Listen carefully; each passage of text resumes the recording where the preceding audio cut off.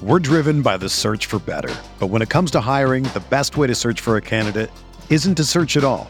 Don't search, match with Indeed. Indeed is your matching and hiring platform with over 350 million global monthly visitors, according to Indeed data, and a matching engine that helps you find quality candidates fast. Ditch the busy work. Use Indeed for scheduling, screening, and messaging so you can connect with candidates faster. Leveraging over 140 million qualifications and preferences every day, Indeed's matching engine is constantly learning from your preferences, so the more you use Indeed, the better it gets. Join more than 3.5 million businesses worldwide that use Indeed to hire great talent fast. And listeners of this show will get a $75 sponsored job credit to get your jobs more visibility at Indeed.com/Blue Wire. Just go to Indeed.com/Blue Wire right now and support our show by saying that you heard about Indeed on this podcast. That's Indeed.com/Blue Wire. Terms and conditions apply. Need to hire? You need Indeed.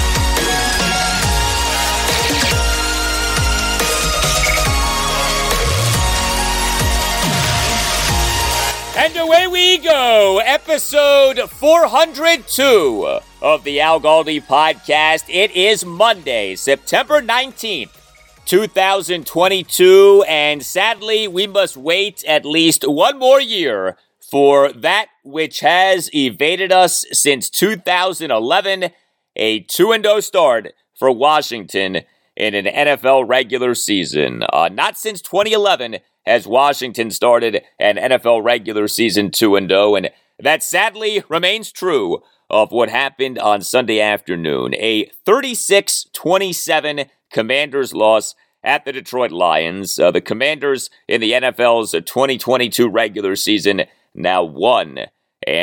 Hello and welcome to a Commanders postgame show installment of the Al Galdi podcast. My goal for this installment of the podcast is for the show to at least be better than the Commanders' first half on Sunday afternoon. Now, I can't promise you anything, okay? But I'm going to try for the quality of this show to at least be a little bit better than that Commanders' first half on Sunday afternoon.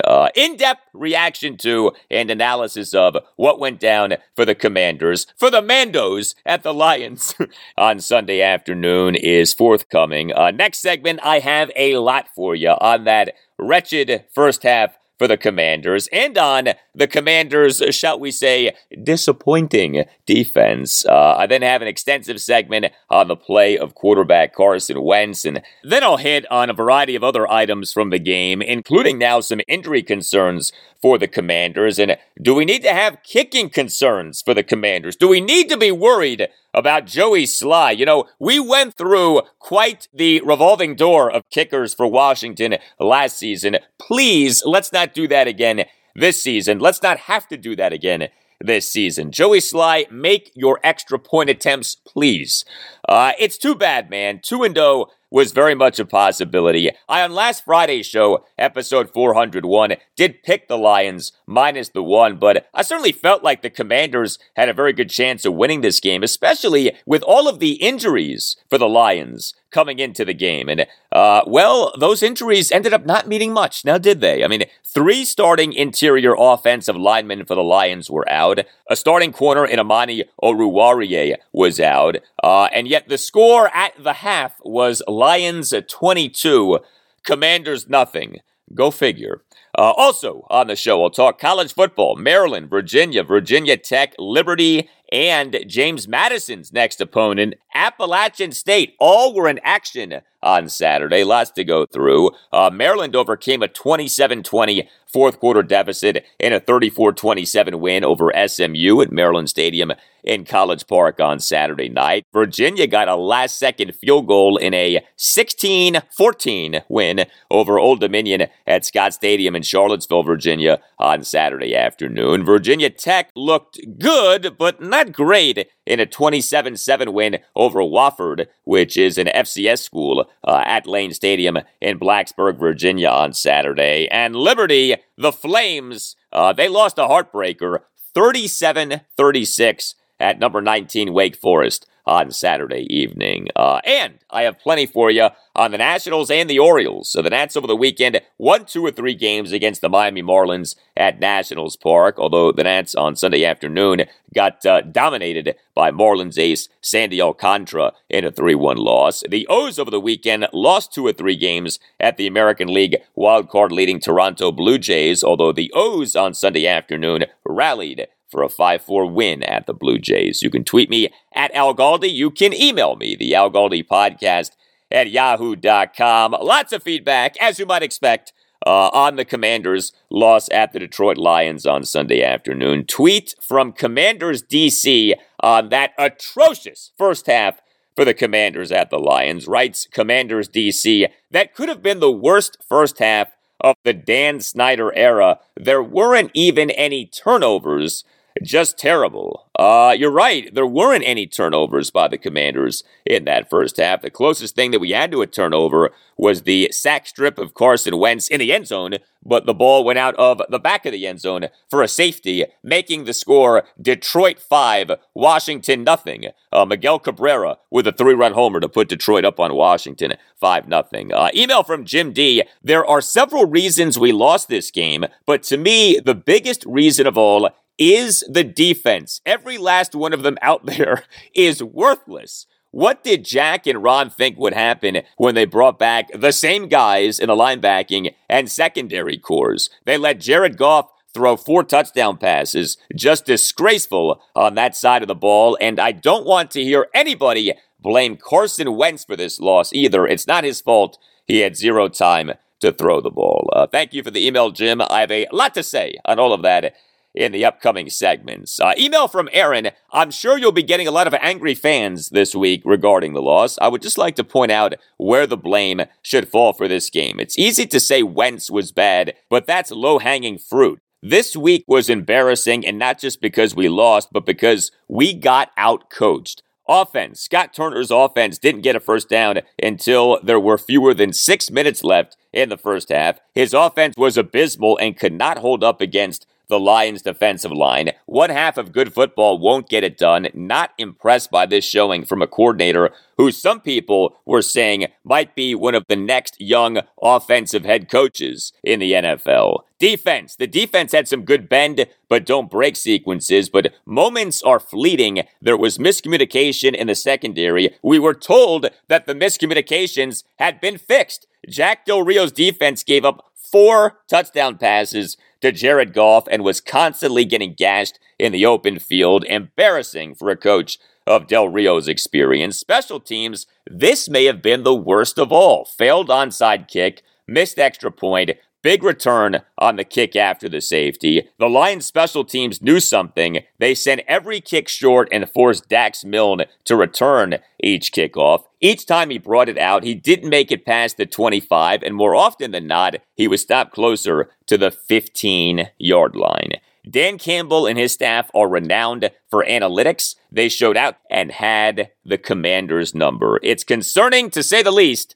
I look forward to hearing your take. Thank you for the email, Aaron. I will begin dissecting the Commanders' loss at the Lions in moments, but someone who will handle any dermatological needs that you may have in a manner far better than our Commanders handled the Lions is Dr. George Verghese. Dr. George Verghese and the Mid-Atlantic Skin Surgery Institute of Maryland are there for you. Whatever your dermatological needs may be, call 301-396-3401 and make sure that you mention that Al Galdi sent you. Dr. George Verghese is a big Commanders fan. He's a loyal listener of this podcast, and operating under his direction is the Mid-Atlantic Skin Surgery Institute of Maryland. Dr. George Verghese and the Mid-Atlantic Skin Surgery Institute of Maryland focus on medical skin care, cosmetic procedures, and skin cancer diagnosis and comprehensive care. If you're dealing with allergic reactions, if you're dealing with acne, psoriasis, or eczema, if you're interested in procedures like Botox, laser hair removal, or chemical peels, if you are dealing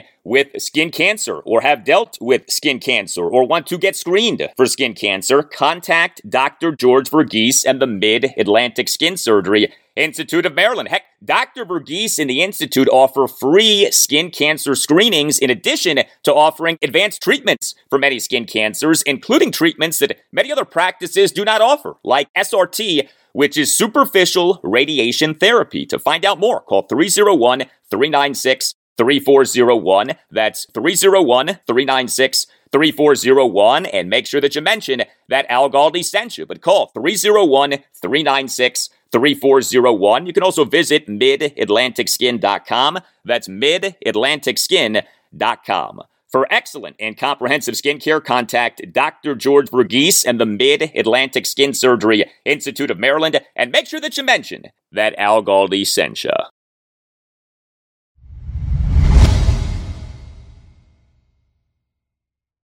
We get new listeners to the podcast all of the time. If you are new to the Al Galdi podcast, welcome aboard. If you've been with us for a while, thank you for listening. If you have never rated the podcast, please consider doing that. If you're listening on Apple Podcasts or on Spotify, you can give the podcast a 5-star rating. And if you have never written a review of the podcast, please consider doing that. You can write a review of the podcast if you're listening on Apple Podcasts. The review does not have to be long, can be just a sentence or two saying that you like the podcast. The ratings and the reviews do help to make the podcast successful, and thank you for doing them. There were two things from the Commanders' 36-27 loss at the Detroit Lions on Sunday afternoon that were especially off-putting to me as a Commanders fan, and I'm guessing were off-putting to you as well. Number one, the atrocious first half for the Commanders, and number two, the Commanders' defense. And I want to deal with those two things right now. First, the first half. The extent to which the Commanders in the first half got outplayed and outcoached and looked unprepared really was alarming, especially when you consider that this happened in what is supposed to be a step forward year 3 for the team, with Ron Rivera as its head coach in a coach-centric approach.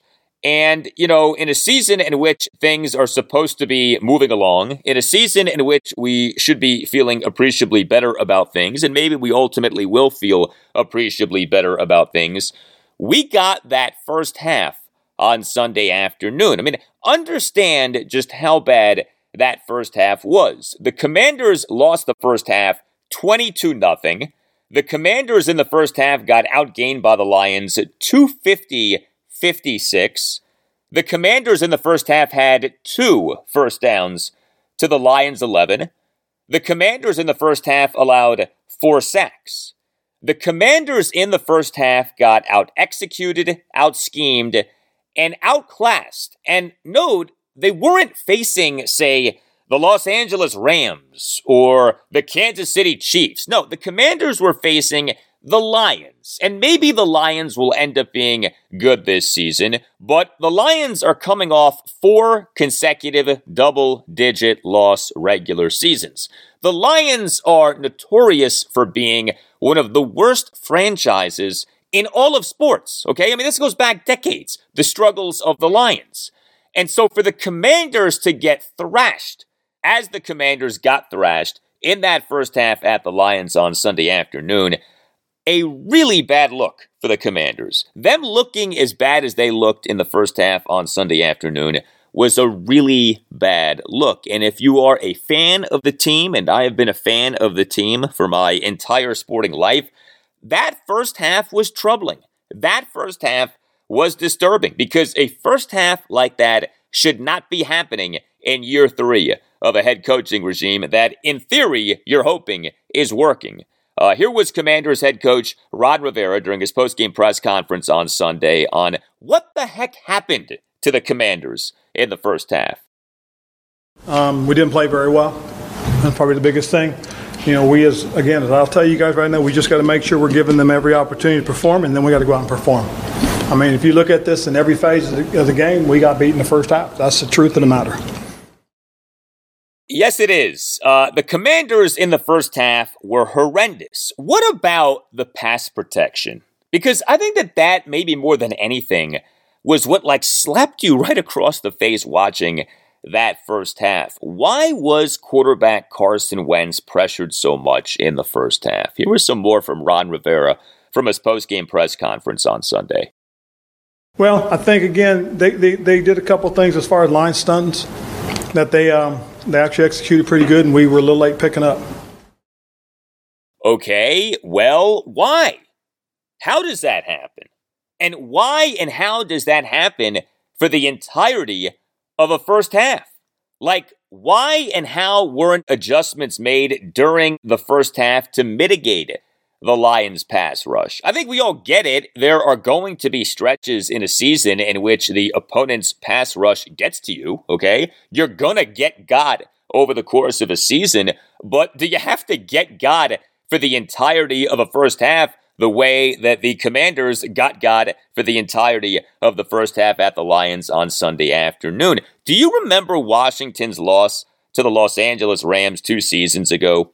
October 11th, 2020, the then Washington football team fell to 1-4 with a 30-10 loss to the Los Angeles Rams at a rainy FedEx Field. This was the game in which quarterback Alex Smith played for the first time since suffering the broken right fibula and tibia in the loss to the Houston Texans at FedEx Field in November 2018, and then dealing with infection and sepsis and ultimately 17 surgeries. We all know the story by now, but that was the Alex Smith return game, and that was also a game in which Rams interior defensive lineman Aaron Donald wrecked Washington. He finished the game with 4 sacks. And what will always stick with me about Donald's performance in that game was that he was not double teamed on any of the 4 plays that resulted in his 4 sacks.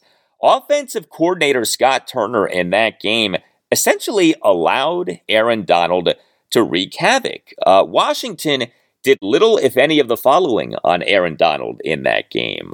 Trap Donald, chip Donald, utilize gap scheme, check runs away from Donald, vary snap counts. And maybe none of those things would have mattered, okay, because Aaron Donald is one of the greatest interior defensive linemen in NFL history.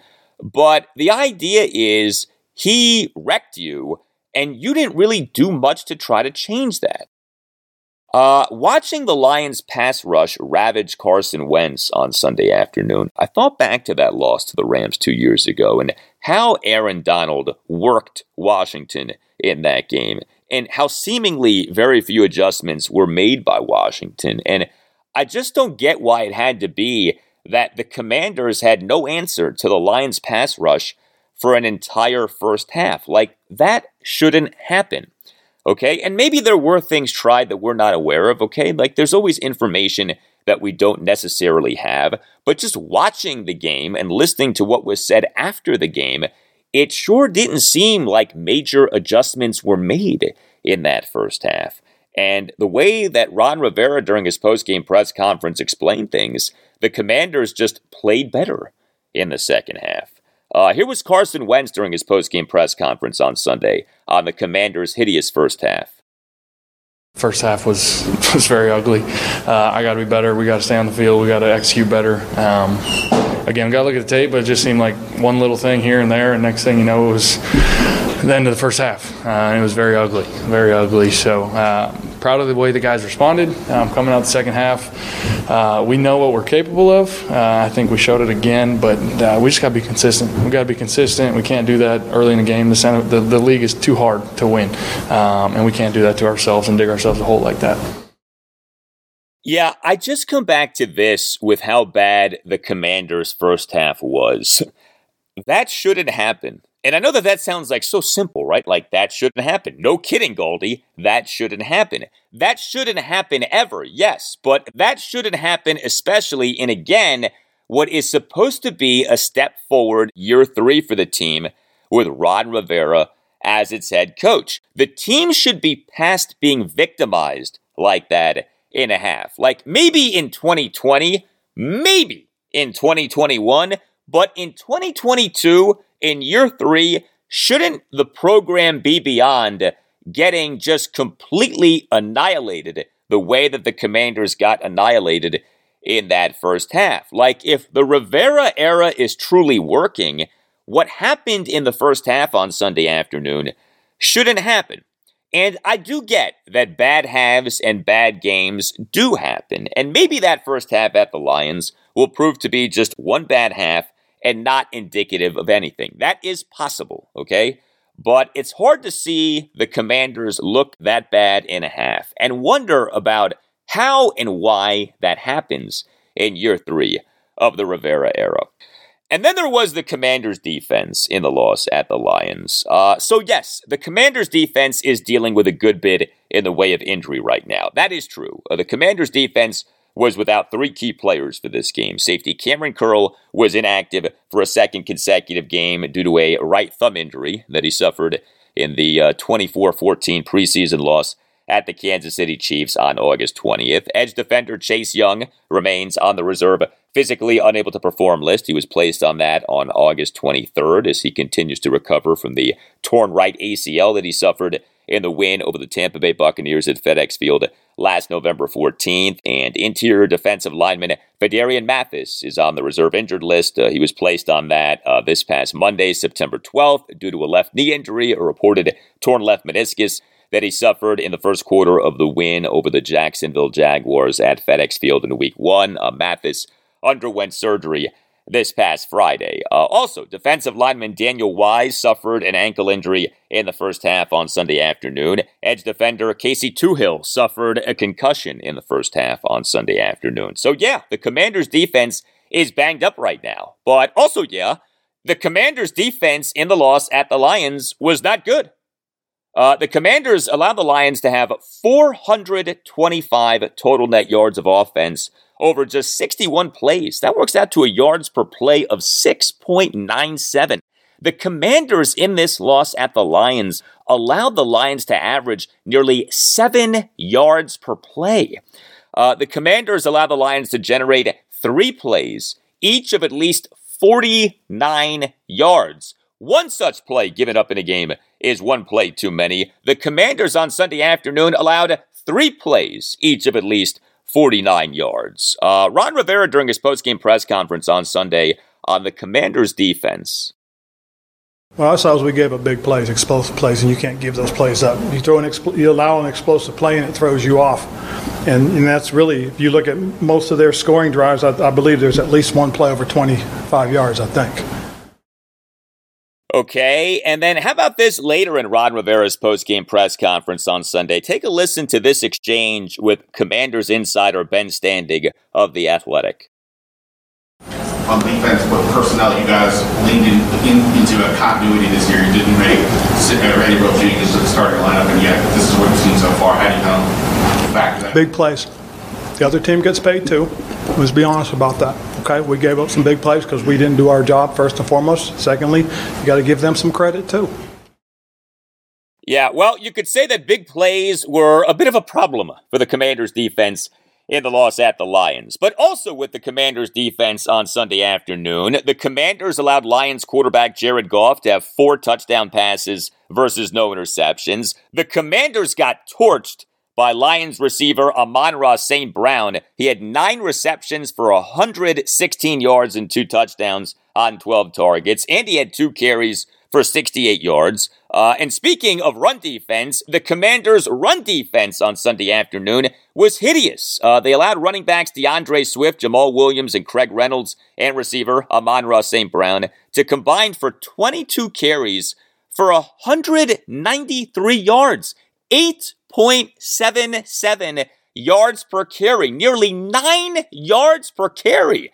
And that's over 22 carries. I mean, how often do you see something like that? And consider this happened despite Swift being banged up and despite the Lions missing the entire starting interior of their offensive line. DeAndre Swift was questionable for the game due to an ankle injury. The Lions starting center Frank Ragnow was inactive due to groin and foot ailments. The Lions starting left guard Jonah Jackson was inactive due to a finger injury. And the Lions starting right guard Halapoulivaati Vaitai is on the reserve injured list due to a back injury. So note, when we talk about the Commanders' defense being banged up, hey, the Lions' offense was banged up, and yet it did just fine. Now, the Commanders' run defense also was bad in Week 1 of the 28-22 win over the Jacksonville Jaguars at FedEx Field. The Commanders in that game allowed Jags running backs Travis Etienne and James Robinson to combine for 15 carries for 113 yards and a touchdown, 7.53 yards per carry. I mean, these are some jaw-dropping yards per carries that the Commanders have allowed so far this season. 7.53 to Etienne and Robinson in week 1. 8.77 to Swift, Williams, Reynolds, and St. Brown in week 2. Ron Rivera, during his postgame press conference on Sunday, on if he's concerned about the Commanders' run defense. I'm not concerned. You know, we weren't at full strength, okay? But having said that, they still ran against us. You got to give them credit. That's a very gritty football team. They came out. They had a lot of energy early on. They fed off the energy around the crowd, and they made a couple things happen, and we didn't respond.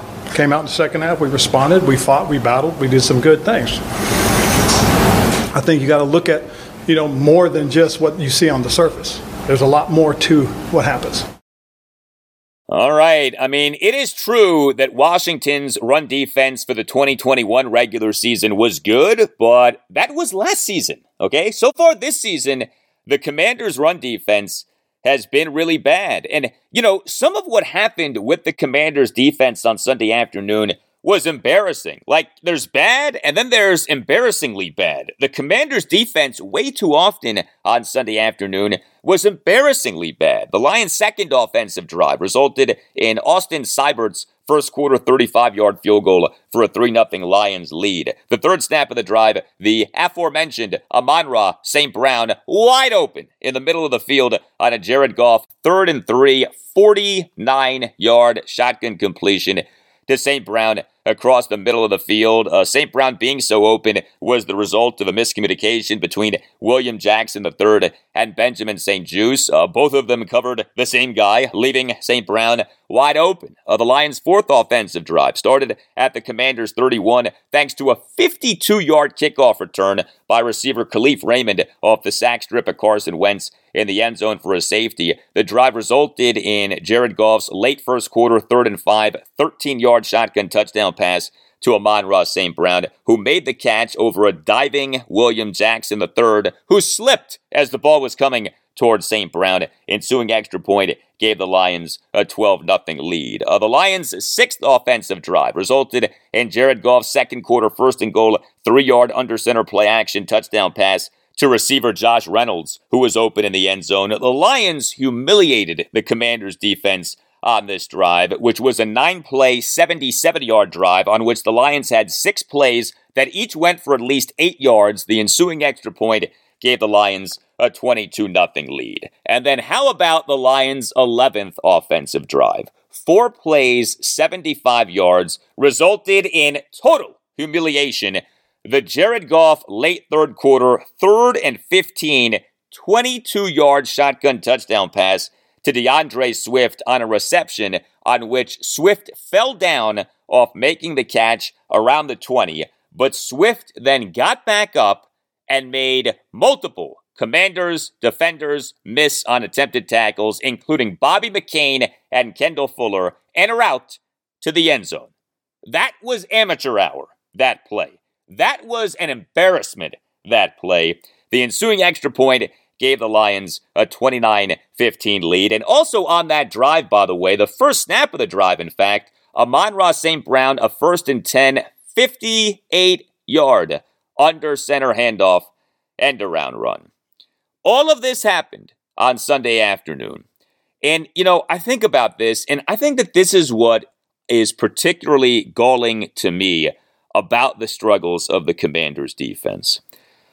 Washington spent a first-round pick on a defensive player in each of 5 consecutive NFL drafts, 2017 through 2021, right? 2017, interior defensive lineman Jonathan Allen. 2018, interior defensive lineman Daron Payne. 2019, edge defender Montez Sweat. 2020, edge defender Chase Young. 2021, linebacker Jamin Davis. How many other NFL teams have done that ever? Spent a first-round pick on a defensive player in each of 5 consecutive NFL drafts. Well, Washington did that 2017 through 2021, and yet the defense remains a problem. Washington spent significant money in free agency on a defensive back in each of 3 consecutive offseasons, 2019 through 2021. 2019, safety Landon Collins. 2020, corner Kendall Fuller. 2021, corner William Jackson III. And yet, the Commanders' defense remains a problem. Washington has, for 3 seasons now, had a head coach with an extensive defensive background in Ron Rivera and has had an experienced defensive coordinator in Jack Del Rio. And yet, the Commanders' defense remains a problem. Why is this? Why is the defense still a problem? Like, with all of these resources that have been poured into this defense, why and how is the defense still a problem? And I think that is as galling as anything. It's not like the team hasn't tried to address the defense. It's not like there aren't reasons to think that the defense should be better. And yet, season in, season out, with rare exception, the defense for this team is a real issue. And this is happening once again now this season. Was there good from the Commanders' defense on Sunday afternoon? There was some good, yes. The Commanders did total 3 sacks and 11 quarterback hits. That was good.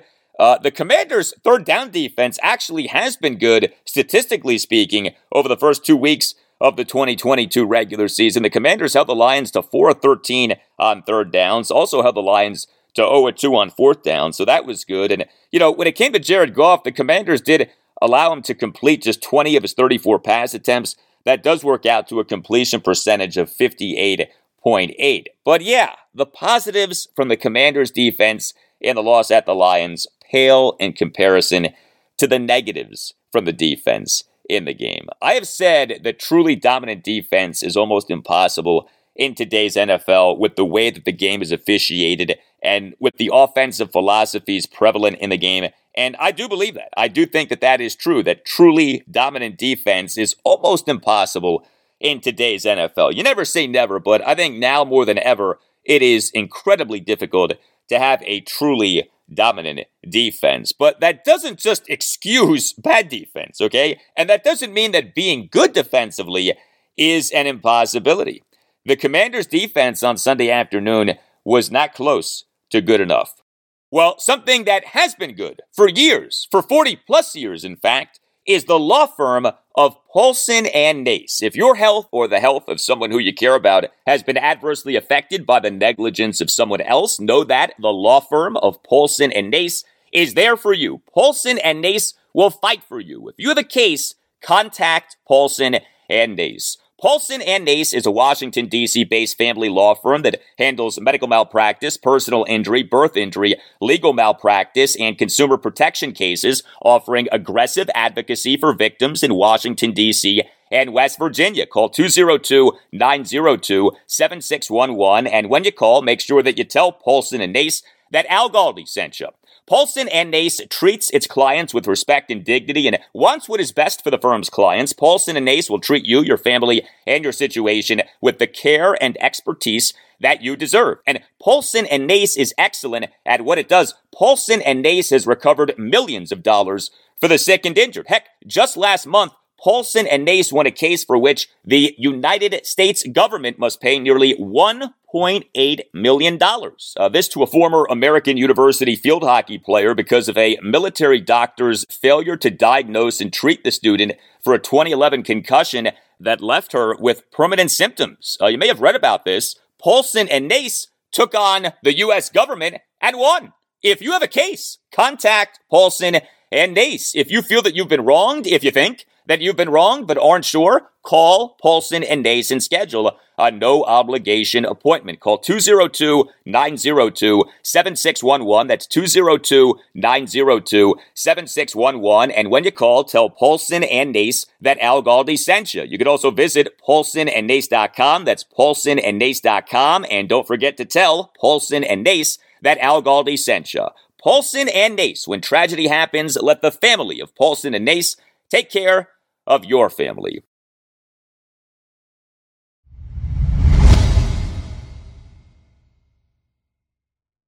So, no doubt, there's not a lot to be happy about with the Commanders off them falling to 1-1 with the 36-27 loss at the Detroit Lions on Sunday afternoon. But something that I do think you should be happy about is the performance of quarterback Carson Wentz and the Commanders' passing game as a whole in the second half. Carson Wentz had a nightmare of a first half, but he then had a really good second half, and he ultimately, to me, was good for a second time in as many games in the 2022 regular season. Now, there's no doubt that the difference between Carson's first half and second half was enormous. Carson, in a first half that the Commanders lost 22-0, went just 9 of 17 for just 59 yards, no touchdowns, and no interceptions, and took 4 sacks, including a sack strip for a safety. He quarterbacked the Commanders' offense that in the first half went just 2 of 8 on third downs.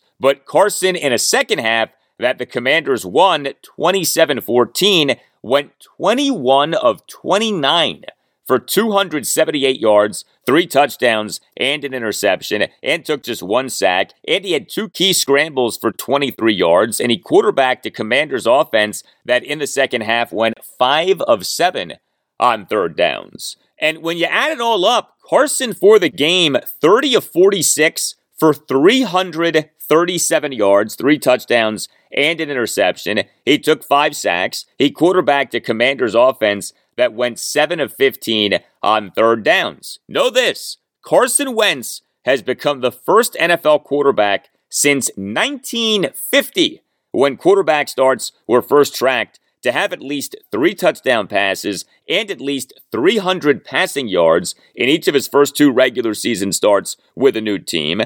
And Carson Wentz has become the first Washington quarterback to have at least 6 touchdown passes over the first 2 weeks of an NFL regular season since Mark Rypien in 1989.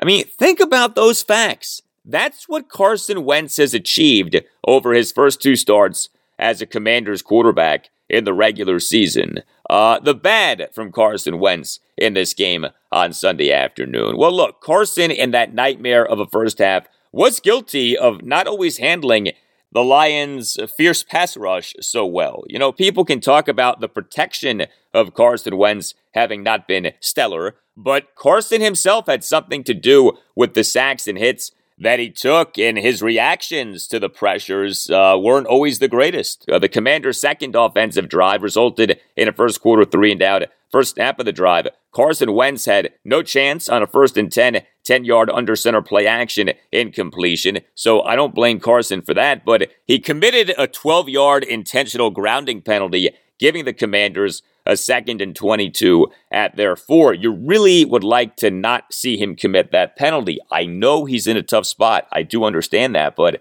that penalty was tough. The Commanders' third offensive drive, second snap of the drive. On a 2nd and 8 for the Commanders at their 5, Carson Wentz took a shotgun snap, dropped back about 5 yards in the end zone, and then got sack stripped by edge defender Charles Harris, who beat Charles Leno Jr. The ball went out of the back of the end zone for a safety and a 5-0 Lions lead. Now again, under pressure, I don't know that there was a ton that Carson Wentz could do in that spot, but to get sack stripped like that, no bueno. You know, you got to find a way to hold on to the football and ideally get rid of the football if you're about to be sacked. The Commanders' 5th offensive drive resulted in a second quarter 3-and-out. Second snap of the drive, Carson Wentz took a 2nd and 10 sack from edge defender Aiden Hutchinson for a 6-yard loss. Now look, Hutchinson had a monster game on Sunday afternoon. Hutchinson was like a one-man wrecking crew in this game. He finished the game with 3 sacks. But on this sack,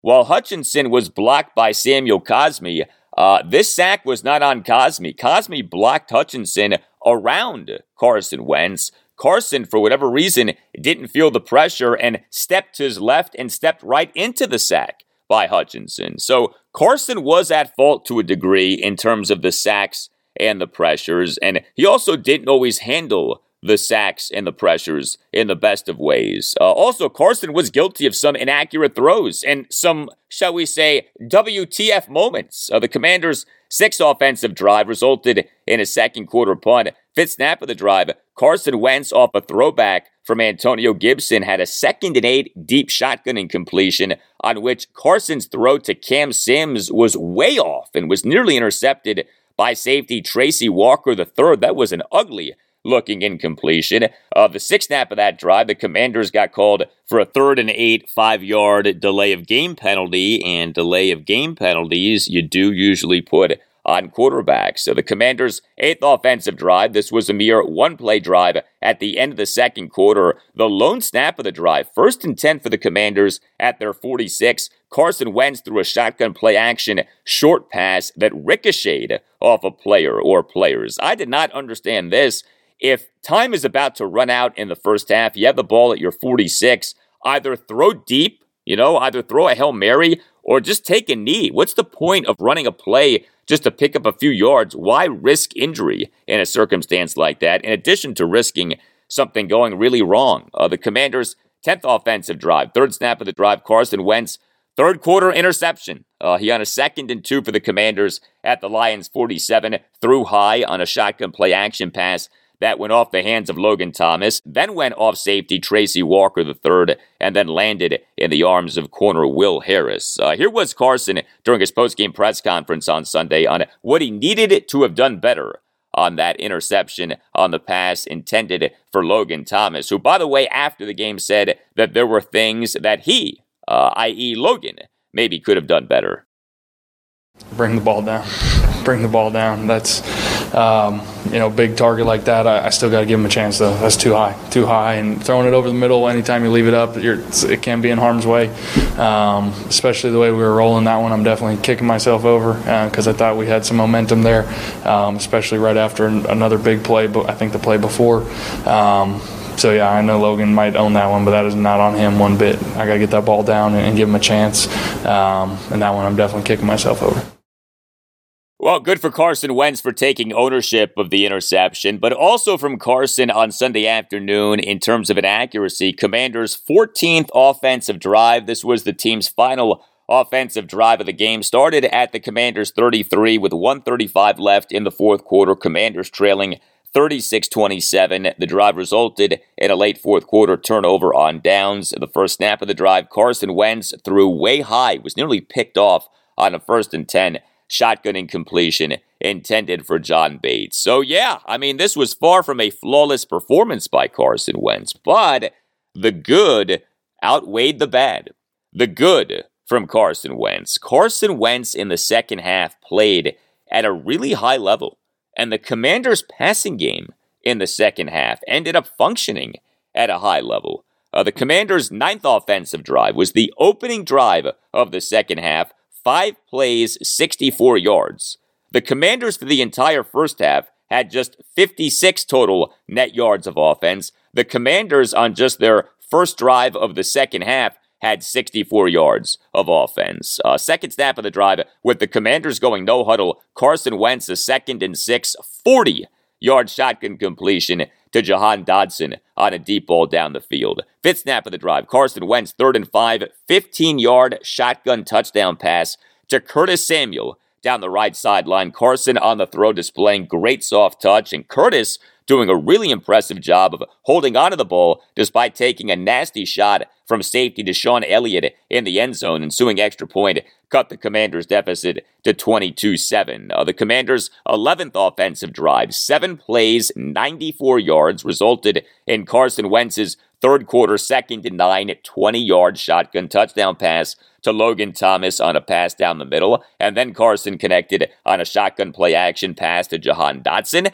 for a successful 2-point conversion attempt, cutting the Commanders' deficit to 22-15. Carson on this drive, masterful, 4 of 4 for 91 yards and the touchdown, and he had the 2-point conversion pass. Second snap of the drive, 2nd and 9 for the Commanders at their 7. Carson Wentz, a 9-yard shotgun completion to Jahan Dotson. Third snap of the drive, Carson Wentz, 1st and 10, 35-yard shotgun completion to Terry McLaurin on a deep ball on which Terry made an excellent adjustment and making a catch while falling to his right. Fifth snap of the drive, Carson Wentz, a 2nd and 9, 27-yard under center play action boot completion to Curtis Samuel, who was wide open. The Commanders' 12th offensive drive, 12 plays, 83 yards, resulted in Antonio Gibson's fourth quarter 1st and goal, 1-yard shotgun handoff touchdown run to cut the Commanders' deficit to 29-21. The Commanders did then go for 2 but failed as Carson Wentz on a shotgun pass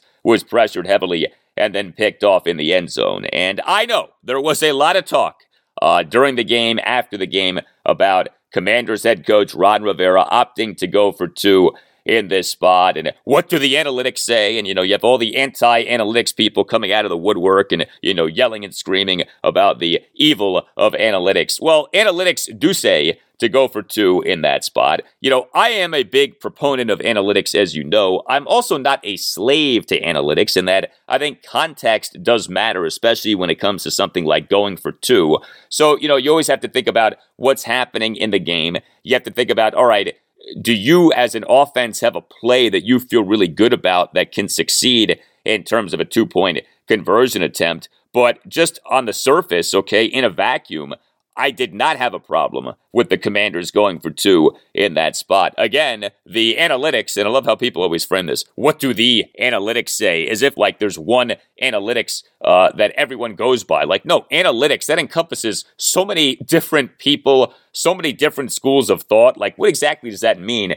But yeah, the gist of it is this. Down by 8 and going for 2, if you get the 2 and then score another touchdown, kick the extra point, you go ahead and obviously get the lead. If you don't get the 2, but you score a touchdown again, you have another chance to get the 2, and then, in theory anyway, go to overtime. So there is logic behind doing what the Commanders did and going for 2 in that spot. It didn't work, okay, but you don't always have to judge a decision by the result. To me, if there's sound process behind the decision, if there's sound thinking behind the decision, then I think the decision can be okay. And I do think in this instance, there was sound thinking. There was sound process.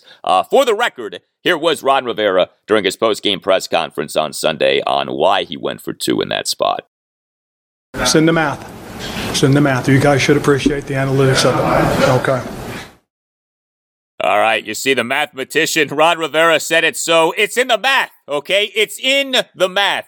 Appreciate the analytics, or at least we should appreciate the analytics. All right, anyway, back to that Commanders' 12th offensive drive. So Carson Wentz on this drive.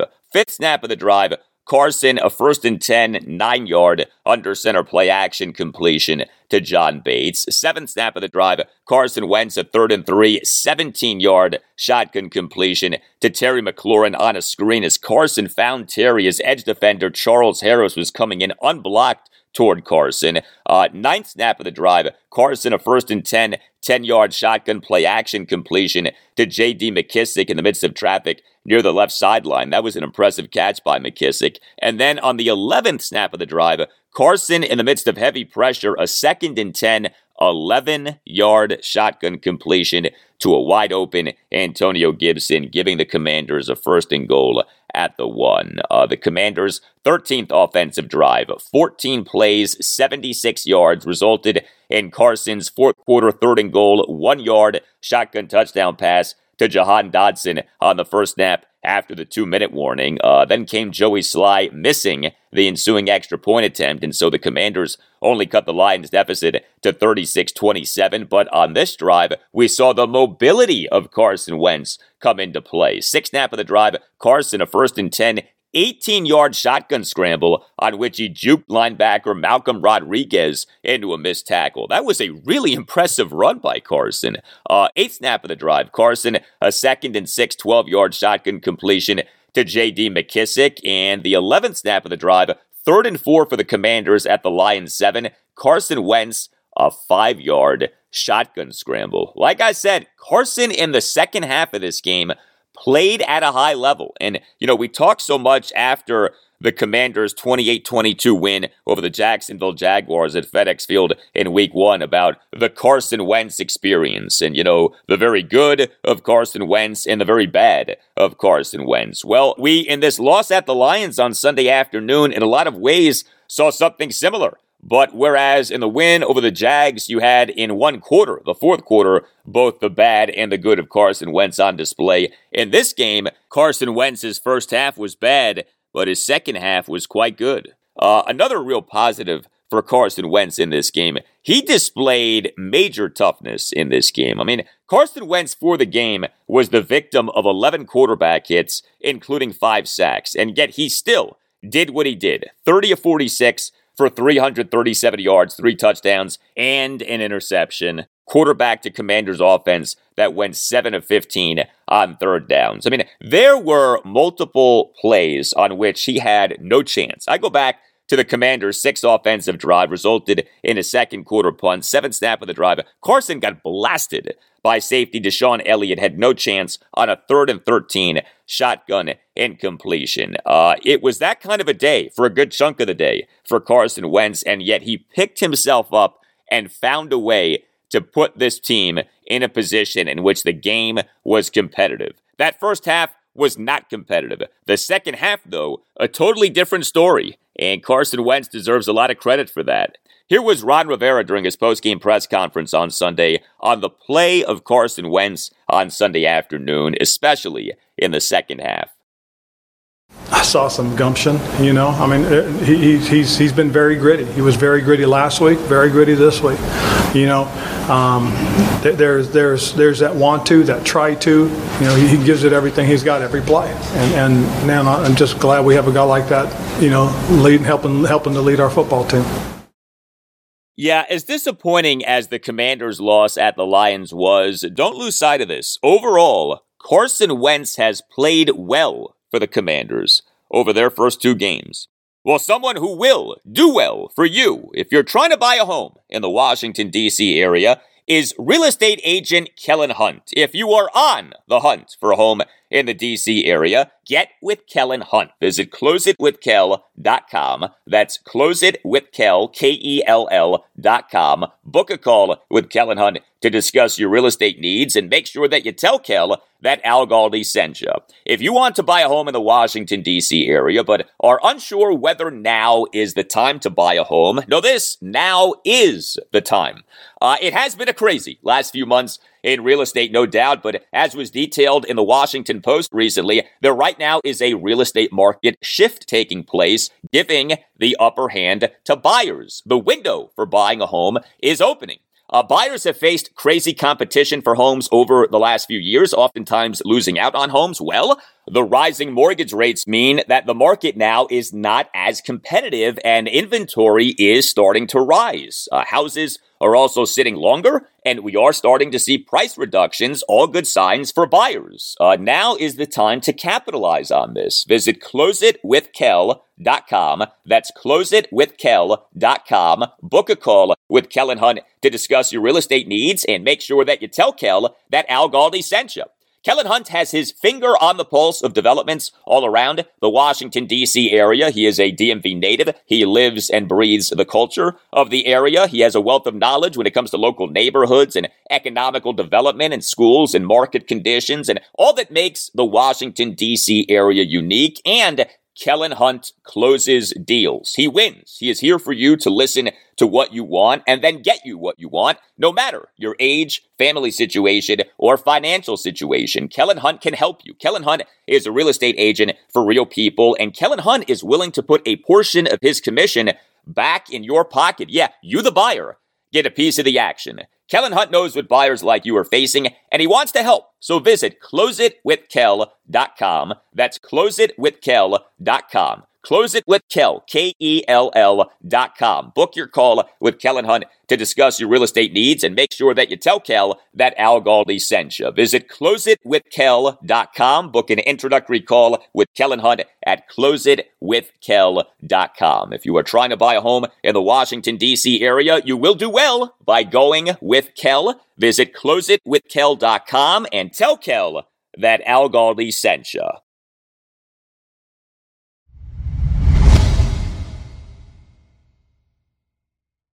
More now on the Commanders, of them falling to 1-1 with a 36-27 loss at the Detroit Lions on Sunday afternoon. Next up for the Commanders is their first NFC East game of the 2022 regular season, home to the Philadelphia Eagles this Sunday afternoon at 1. The 1-0 Eagles will host the 1-0 Minnesota Vikings on Monday Night Football, 8:30 kickoff on Monday night. As you may have heard, Commanders quarterback Carson Wentz used to play for the Eagles. They took him with the number 2 pick in the 2016 NFL Draft, a pick for which the Eagles traded up.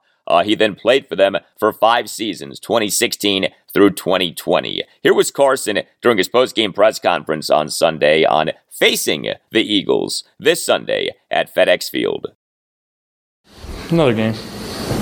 I mean, I know there's a lot going into it. There's a lot of emotion. There'll be a lot of things, but try not to let it be more than another game. There's some familiar faces for me over there that, quite frankly, I'm excited to see, excited to go compete against. It'll be fun, but it's a lot of different too over there. So I know the rivalry in this division. I've obviously been a part of it for a while, so I look forward to it, but can't make it bigger than it needs to be.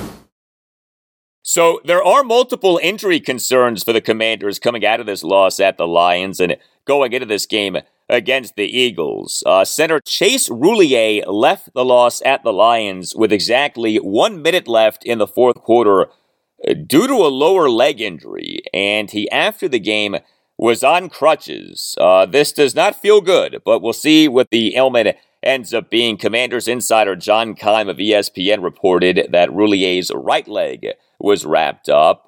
It was Roulier's left leg that got hurt last season. Chase Roulier, in the loss at the Denver Broncos last Halloween, suffered a season-ending fractured left fibula and suffered damage to his left ankle, but him being out would be a major blow to the Commanders. First of all, Chase Roulier is a good center, but the Commanders already are without their second and third string centers. The Commanders have their second string center, Tyler Larson, on the reserve physically unable to perform list as he recovers from an Achilles injury that he suffered in the loss to the Dallas Cowboys at FedEx Field last December 12th. And the Commanders' third string center is guard/center Wes Schweitzer. He, on Sunday afternoon, was inactive due to a left hamstring injury with which he dealt in the 28-22 win over the Jacksonville Jaguars at FedEx Field in Week 1. Also, the Commanders' already thin defensive line now is even thinner, so the team already has edge defender Chase Young on the reserve physically unable to perform list and has interior defensive lineman Phidarian Mathis on the reserve injured list. Defensive lineman Daniel Wise on Sunday afternoon suffered an ankle injury in the first quarter, and edge defender Casey Tuhill on Sunday afternoon suffered a concussion in the first half, so the depth of the defensive line is really being tested. Some happier thoughts for you. So we in the loss at the Lions did see the Commanders' top 3 receivers all be impactful for a second time in as many games in the 2022 regular season. I went through a lot of these guys' big catches during our Carson Wentz last segment, but Terry McLaurin on Sunday afternoon, 4 receptions for 75 yards on 8 targets, and he had 1 carry for 7 yards, and the carry was key. The Commanders' 12th offensive drive, 12 plays, 83 yards, resulted in Antonio Gibson's fourth quarter first and goal, 1-yard shotgun handoff touchdown run. The fourth snap of that drive and the first snap of the fourth quarter on a 4th and 1 for the Commanders at their 26, Terry McLaurin, a 7-yard under center handoff run. This was some gamble that was taken by Riverboat Ron Rivera, our Commanders head coach, going for it on a 4th and 1 for the Commanders at their 26, but Ron went for it, and the Commanders got it. Now, Terry did have a drop in the game, or at least what looked like a drop. It was not easy to tell necessarily watching the game on TV, or in my case, on the iPad, but Commanders' 7th offensive drive resulted in a late second quarter punt. 4th snap of the drive, Terry McLaurin a drop on a Carson Wentz 1st and 10 shotgun play action and completion. But overall, some really good stuff from Terry McLaurin in this game. Curtis Samuel on Sunday afternoon, 7 receptions for 78 yards and a touchdown on 9 targets. Andy had a carry for 21 yards. That run came on that drive that resulted in the Antonio Gibson touchdown run. 8th snap of the drive, Curtis Samuel, a 1st and 10, 21-yard run on a double reverse out of the shotgun. More good stuff from Jahan Dotson. I mean, this guy is a rookie, and he has been instant impact. Jahan on Sunday afternoon, 4 receptions for 59 yards and a touchdown on 5 targets. More impressive catches for him. It was Jahan Dotson who got the Commanders' first down of the game. The Commanders' 6th offensive drive resulted in a second quarter punt. 3rd snap of the drive on a 3rd and 6 for the Commanders at their 31 with 5:51 left in the second quarter. Carson Wentz had a 9-yard shotgun completion to Jahan Dotson for the Commanders' first down of the game. I mean, if that doesn't capture the ineptitude of the Commanders in the first half, I don't know what does. That the team's first down of the game didn't come until we were under the 6-minute mark in the second quarter. So production from the Commanders' top 3 receivers, Terry McLaurin, Curtis Samuel, and Jahan Dotson. Tight end Logan Thomas in the loss at the Lions, 3 receptions for 37 yards and a touchdown on 5 targets. Running back Antonio Gibson, 14 carries for 28 yards and a touchdown, and 2 receptions for 13 yards on 4 targets. The Commanders' running game on Sunday afternoon was not good. I mean, Gibson, like I said, 14 carries, 28 yards. He averaged 2 yards per carry, but Gibson did have that 4th quarter touchdown run, and also for him on that drive, 10th snap of the drive, he had a drop. 1st and 10 for the Commanders at the Lions 12. Antonio Gibson had a drop on a Carson Wentz under center play action incompletion. But on the very next snap, Carson, in the midst of heavy pressure, had a 2nd and 10, 11-yard shotgun completion to a wide open Antonio Gibson, giving the Commanders a 1st and goal at the 1. Also in this game for the Commanders, kicker Joey Sly. He did not attempt a single field goal, but he went just 1 of 2 on extra point attempts. He missed the extra point attempt that followed Carson Wentz's 4th quarter 3rd and goal, 1-yard shotgun touchdown pass to Jahan Dotson on the first snap after the 2-minute warning. And so the Commanders only cut the Lions' deficit to 36-27, and of course that ended up being the final score of the game. For all of the discussion about Ron Rivera's decision to go for 2 earlier in the game, the Joey Sly missed extra point attempt loomed as large as anything in this game for the Commanders. And, it's a funny thing with Joey Sly. He has had issues on extra point attempts. Sly, in the Commanders' preseason opening 23-21 loss to the Carolina Panthers at FedEx Field on August 13th, missed an extra point attempt. And Joey Sly last season had problems on extra point attempts. Note this, Joey Sly in the 2021 regular season went just 18 of 22 on extra point attempts, including going just 2 of 4 on extra point attempts over 3 games with the San Francisco 49ers last October. Sly in the 2021 regular season for Washington went 9 of 10 on extra points. But this was Ron Rivera during his post-game press conference on Sunday on if there's any concern with the Commanders' kicking game. No, that's 1 missed kick. Yeah, and also with Joey Sly in the loss at the Lions was a pretty bad attempt at an onside kick late in the 4th quarter. I will say this, though, about Joey Sly. He was really good on field goals last season. Joey Sly overall in the 2021 regular season, 23 of 25 on field goals, including 4 of 4 on field goal attempts of at least 50 yards. And off what the team went through last season in trying to find a kicker after getting rid of Dustin Hopkins, right? Chris Blewett, anyone? I do not anticipate Ron Rivera being in any kind of a rush to cut ties with Joey Sly. Up next, I'm talking college football, including an impressive comeback win for Maryland, shaky wins for Virginia and Virginia Tech, and a few other items, including a play-by-play call that you gotta hear.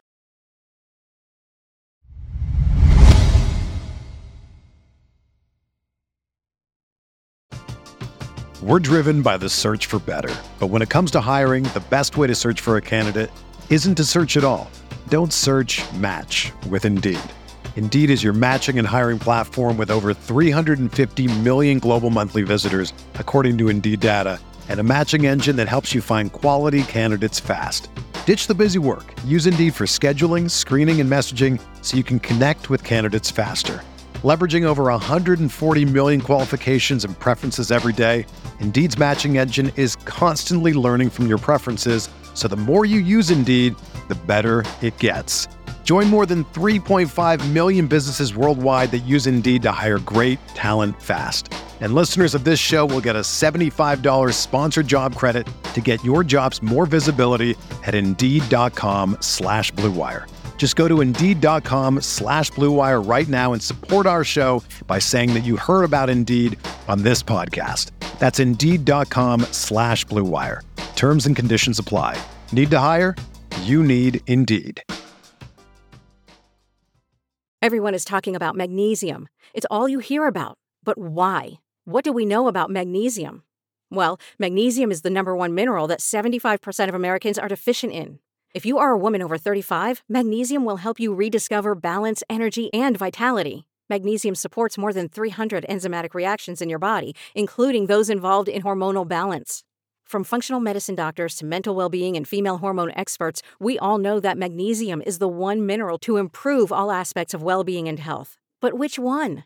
Magnesium Breakthrough from Bioptimizers, the trusted choice recommended by leading experts with 7 best-absorbed forms of magnesium to ensure your body receives the support it needs for overall well-being. Go to bioptimizers.com/balance today and use code BALANCE10 for 10% off. Support your journey to wellness at bioptimizers.com/balance. Magnesium Breakthrough from Bioptimizers, your foundation to optimal health and vitality.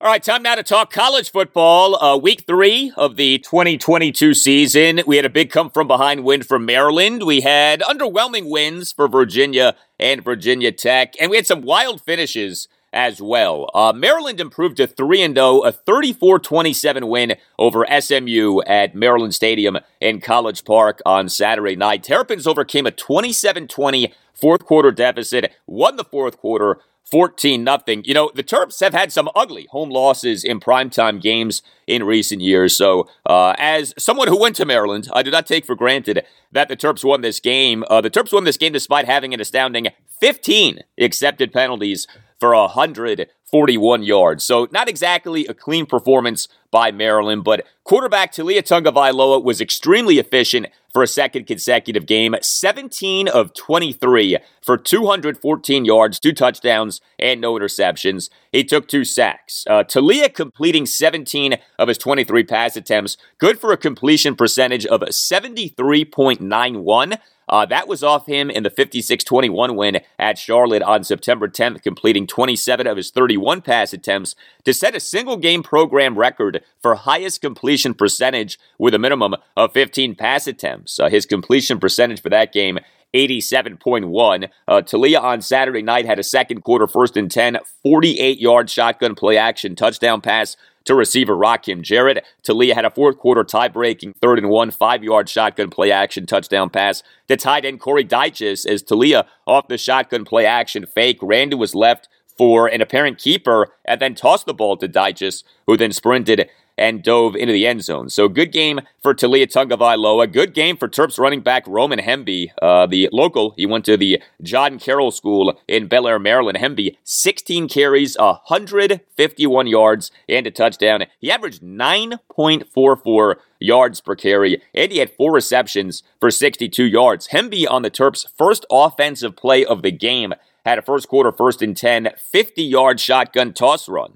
The Terps defense overall did well against an SMU team that through week 2 was number 15 in the FBS in offensive efficiency per ESPN for the 2022 season, and did well against a quarterback in Tanner Mordecai, who through week 2 was number 11 among qualified quarterbacks in the FBS in ESPN's total QBR for the 2022 season. Now, the Terps did allow SMU to amass 520 total net yards of offense and to go 10-21 on third downs, and the Terps did allow Mordecai to have a big first half. So the Terps did give some stuff up. That is true. But ultimately for the game, the Terps held Mordecai to 29 of 54 passing. That works out to a completion percentage of just 53.7. And the Terps held Mordecai to just 369 yards over his 54 pass attempts. That works out to a yards per pass attempt of just 6.83. And the Terps generated 2 interceptions and 2 sacks. Mordecai did have 3 touchdown passes. Terps defensive back Bo Braid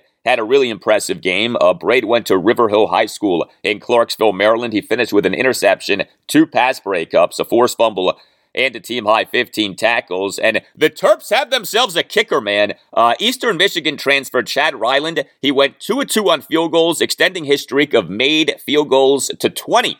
Longest active such streak in the FBS. This was Terps head coach Mike Locksley during his post-game press conference late night on Saturday night on the Maryland win over SMU.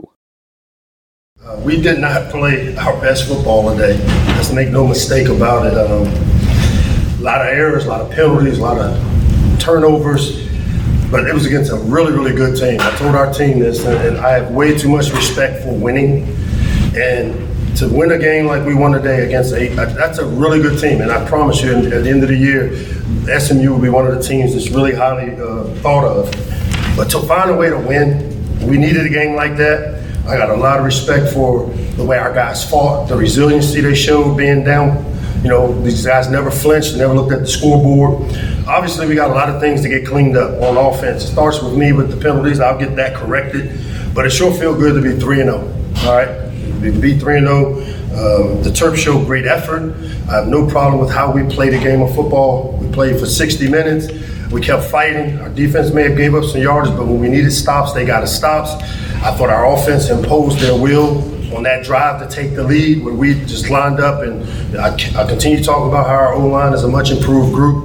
Would have loved to see us finish on the field there, that last drive, and not give it back to them. But again, I'm proud of our guys. We're 3-0, and now we got to turn the page in 24 hours and get ready for league play. Yeah, and league play for the Terps is going to begin in a challenging way. Next up for Maryland at number 4 Michigan this Saturday at noon.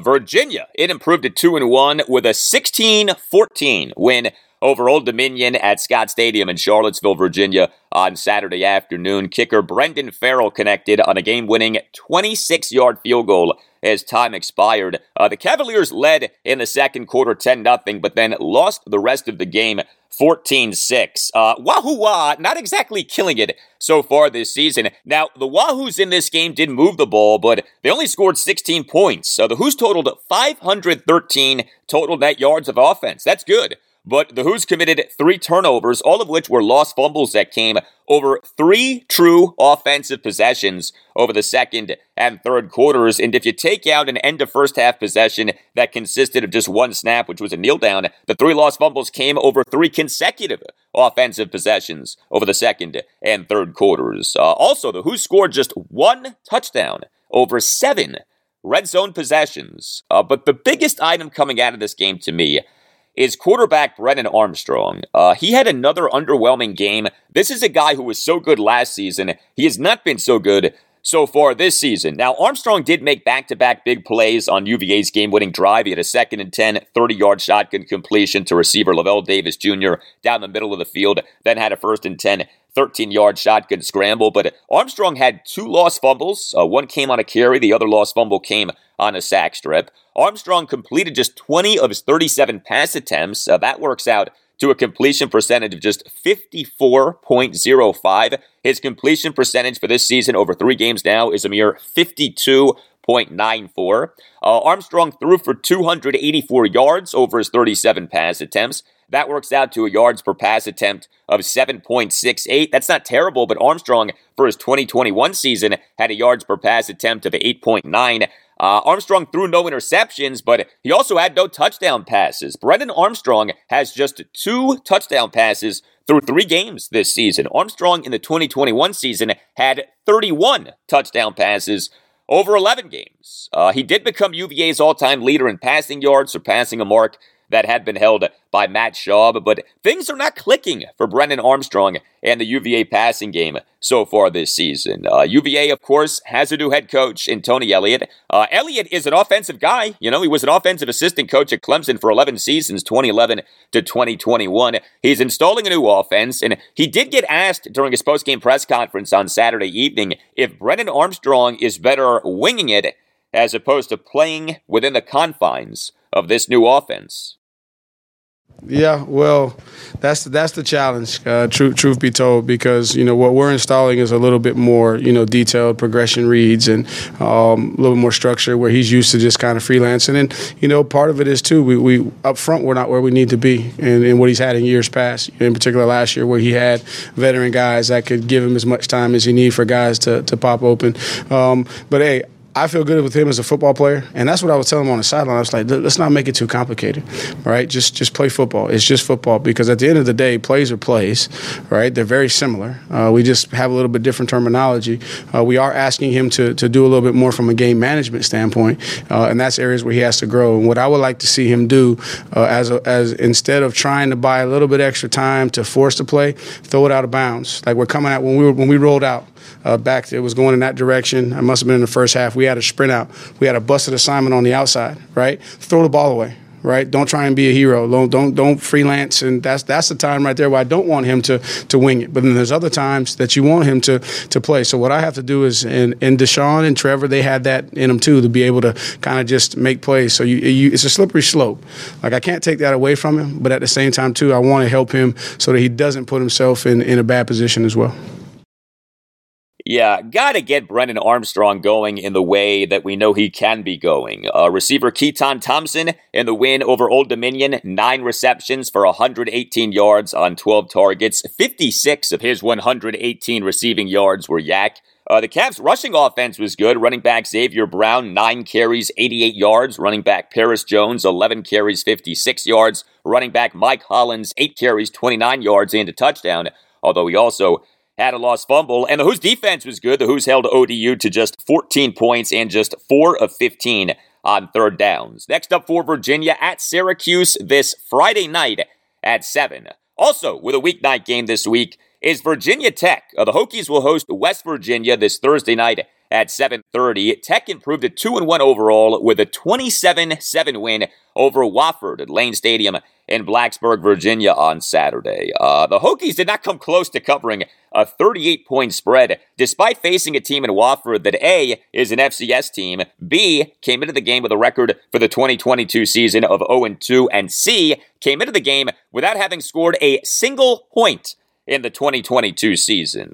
Tech won the first half 20-0, but we then had a scoreless third quarter, and then each team scored 7 points in the fourth quarter. So yes, Tech won the game by 20 points, but to me, a good Tech team would have destroyed this Wofford team, and instead Tech didn't even win the second half. I don't want to crush Tech because I do think that some of what we saw on Saturday was Tech saving itself for this game against West Virginia this Thursday night, but would have been nice to see more of a dominant win over Wofford. The Hokies' new starting quarterback, Marshall transfer Grant Wells, did play well. He went 26 of 35 for 314 yards, 2 touchdowns, and no interceptions. He averaged 8.97 yards per pass attempt. He took 1 sack, and he quarterbacked a Hokies offense that went 7 of 13 on third downs. Here was Hokies head coach Brent Pry during his postgame press conference on Saturday afternoon on Grant Wells. Yeah, I think that's a closer example of who Grant is. If he gets just a little bit of time, he can really read that thing and make good throws and be accurate. So I think that's a good building block for him. Yes, it is. I thought that Tech's running game was disappointing. Running backs Jalen Holston, Chance Black, and Bryce Duke combined for 37 carries for 136 yards and a touchdown. That works out to just 3.68 yards per carry. I mean, again, you're facing Wofford, okay? Tech, though, was missing some key backs. Running back Malachi Thomas remained out due to injury, and running back Keyshawn King did not play off having suffered an injury in Tech's previous game, the 27-10 home win over Boston College on September 10th. The Hokies' defense in the win over Wofford was really good. Wofford advanced into Tech territory a mere one time the entire game. The Hokies held Wofford to just 199 total net yards of offense, held Wofford to just 3 of 11 on third downs. And the Hokies did this despite being without some key players. Defensive lineman Tywan Garbett did not dress for the game. He was on the sideline with his right foot in a walking boot. And defensive lineman Josh Fuga did not dress for the game due to injury. Also, good crowd at Lane Stadium. No surprise, but Tech, for what was an 11 a.m. Eastern kickoff, had an official attendance of 62,043. Also, on Saturday, a heartbreaking loss for Liberty. The Flames, they fell to 2-1, a 37-36 loss at number 19 Wake Forest on Saturday evening. Quarterback Caden Salter, a 4th and 4, 18-yard shotgun touchdown pass to receiver Demario Douglas with 1:11 left in the fourth quarter. Douglas made a tremendous Johnny-on-the-spot catch in the end zone. He wasn't even the target of the pass, but he came in off the ball, being nearly intercepted, and somehow made the catch. Liberty head coach Hugh Freeze opted to go for 2, but the attempt failed. Was a reverse play that did not work, and Liberty ended up losing by 1. Liberty overcame a 25 second quarter deficit, outgained Wake Forest 437 to 346. Salter had a mixed game, 2 touchdown passes, but he completed just 19 of his 34 pass attempts, threw 2 interceptions, and took 4 sacks. He threw for 256 yards, also had 15 carries for 77 yards and a touchdown. Demario Douglas, 7 receptions for 124 yards and 2 touchdowns on 14 targets. Running back Day Hunter, 18 carries for 93 yards and a touchdown. And Liberty did a pretty good job on Wake stud quarterback Sam Hartman, held him to just 26 of 44 passing.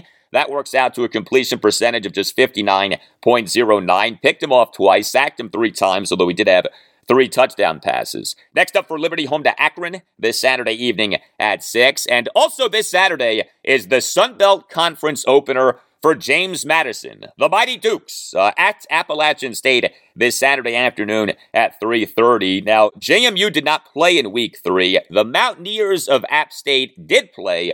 And how about what they did on Saturday? A 32-28 win over Troy on a 53-yard Hail Mary as time expired. Quarterback Chase Bryce, a 4th and 10, 53-yard shotgun Hail Mary touchdown bomb to receiver Christian Horn. Here was the radio call of the play. Adam Witten and Brandon Turner on 97.3 FM in North Wilkesboro, North Carolina. This is great. See how many Troy rushes here. They have everybody back to try to knock one down. 3-man rush. Chase going to step up in the pocket. Sets. Throws high into the air. It's up for grabs. It is juggled.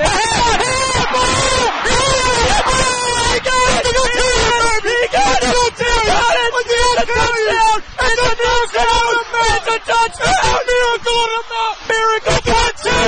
It's Miracle Part 2! Oh, they did it! Give up on this! Oh my gosh! Don't you do it, baby! Don't you give up on these Mountaineers, baby! Yes, sir! Oh my gosh! Yes, sir! What a play! Deflected back into the arms of Christian Horn. They storm the field. App State wins on Miracle on the Mountain Part 2. Final score, App State 32, Troy 28. It is great to be a Mountaineer. Woo!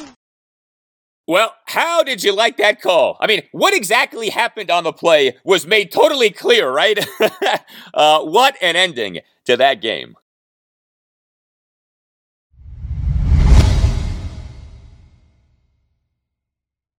Well, 2 things about the Nationals' 2022 season that have stuck out big time. Their terrible record against the Miami Marlins, and that the Nats have yet to sweep a series. The Nats over the weekend actually took steps toward combating those 2 things. The Nats had a 3-game series against the Miami Marlins at Nationals Park. Won the first 2 games. Friday night, a 5-4 win. Saturday, a 5-3 win. So you had in this series, A, the Nats doing well against the Marlins, and B, the Nats putting themselves in position to finally author a series sweep. But then came Sunday afternoon, and Sandy Alcantara. Sandy Alcantara is maybe the best starting pitcher on the planet right now. He has owned the Nats this season, and he owned them again on Sunday afternoon in what ended up being a 3-1 loss for the Nats to the Marlins. Alcantara tossed a complete game. He allowed 1 run on 7 hits, a walk, and a hit by pitch. He had 7 strikeouts. He threw 103 pitches, 77 strikes versus just 26 balls. Sandy Alcantara now in the 2022 regular season, 30 starts, ERA of 2.37, and he has that ERA over having thrown a major league leading 212 and 2/3 innings. You know, there are starting pitchers with better ERAs for the season than Alcantara's ERA for the season, but when you combine run prevention with volume of work, I don't know that any pitcher has been better than Alcantara has been this season. The Nats now are a major league worst 51 and 95, including just 3 and 13 against the Marlins. In terms of what truly mattered in this series from a Nats perspective, more good stuff from C.J. Abrams. He was a Nats starting shortstop in all 3 games. He, on Friday night, as the Nats number 9 batter, went 1 for 3 with a 2-run triple. Abrams, in a Nats 4-run 7th, a 2-out, 2-run triple to right field on a 1-2 pitch to tie the game at 4. Abrams hit a liner toward the Marlins right fielder Brian Anderson, and Anderson failed in his attempt at a sliding forward catch. And then Abrams on Sunday afternoon had the Nats' lone extra base hit off Sandy Alcantara. Abrams, as the Nats' number 7 batter, 1 for 3 with a double. He did commit a fielding error. Abrams in the top of the 5th, a fielding error on a grounder off the bat of John Birdie. But Abrams in the bottom of the 5th, a 2-out opposite field hustle double to left field, despite having been down to the count at 1.12. C.J. Abrams for the month of September is slugging .426. That's not excellent, but that is a lot better than his .180 slugging percentage for the month of August. Good series for Luke Voit.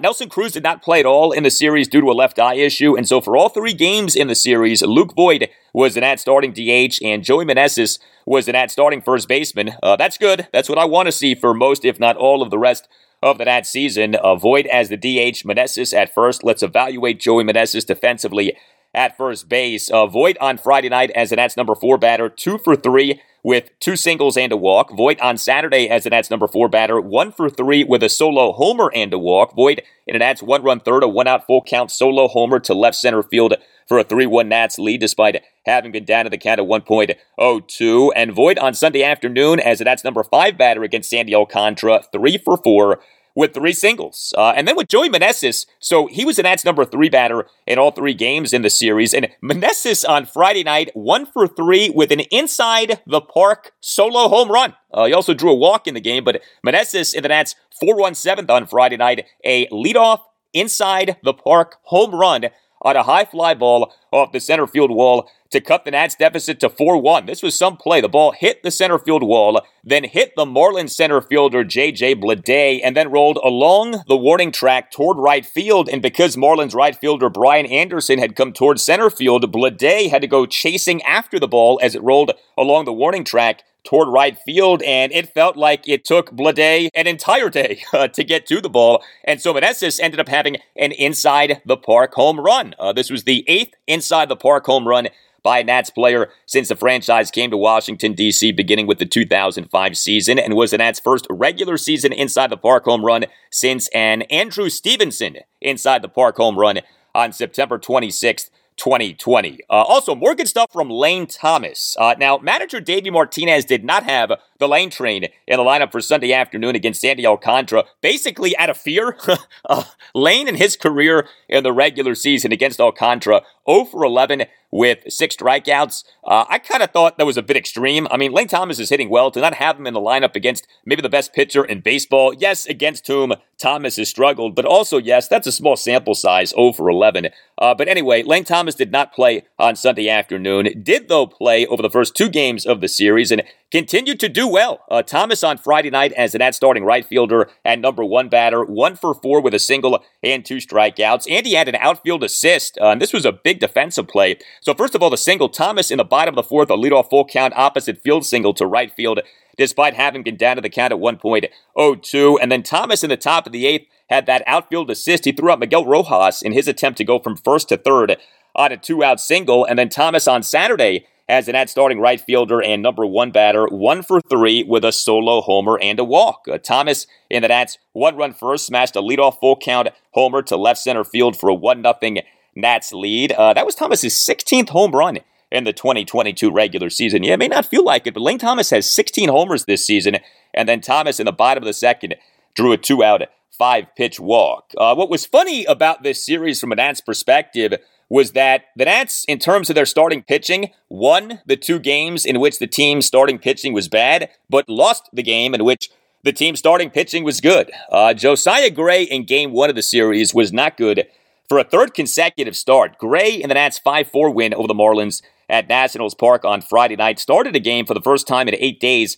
He allowed 4 runs in 5 innings. He gave up 5 hits, a home run, a double, and 3 singles. He issued 3 walks. He recorded 4 strikeouts. He threw a lot of pitches, did throw a lot of strikes, but he over his 5 innings threw 90 pitches, 63 strikes versus just 27 balls. And Gray did allow all 4 of the runs that he allowed in 1 inning, the top of the 2nd. So I do give Gray credit for having responded to that with 3 scoreless innings. But still, Josiah Gray now in the 2022 regular season, 26 starts, ERA of 5.14. I mean, his ERA is over 5.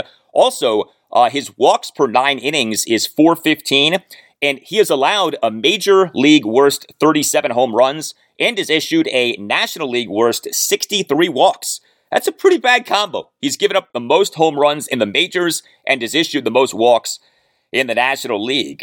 You really would like to see Josiah Gray be ending his 2022 season on a high note, and that's not happening. He has been struggling. I mean, you look at his recent outings here. 7-3 loss at the National League East leading New York Mets on September 2nd. Josiah Gray in that game started a game for the first time in 13 days. 6 runs in 5 innings. 11-6 win at the National League Central leading St. Louis Cardinals on September 8th. Josiah Gray in that game, 4 runs in 3 1/3 innings. He gave up 6 hits, including 2 home runs, and the 2 homers that Gray gave up were to Yadier Molina, who was in his age 39 season and came into the game with an OPS plus for the 2022 regular season of just 51 and with just 2 home runs in the 2022 regular season. And then we got what we got from Gray on Friday night. Erick Fedde in Game 2 was not good for a 3rd time in 4 starts. Fedde in the 5-3 win over the Marlins at Nationals Park on Saturday lasted for just 4 innings. He allowed 3 runs in the 4 innings, gave up 7 hits, a homer, a double, and 5 singles. Did have 3 strikeouts versus no walks, but he over his 4 innings threw 87 pitches, 56 strikes versus 31 balls. And you look at Erick Fedde's 2022 regular season, 24 major league starts, ERA of 5.29. His ERA is above 5, and this is a guy who over his first 9 starts of the 2022 regular season had an ERA of 3.55. Neither Fedde nor Gray is ending his 2022 season in a good way, but Anibal Sanchez is ending his 2022 season in a good way. Anibal Sanchez in Game 3 of the series pitched well for a 5th time in 6 starts. Sanchez in the 3-1 loss to the Marlins at Nationals Park on Sunday afternoon, 2 runs in 6 innings.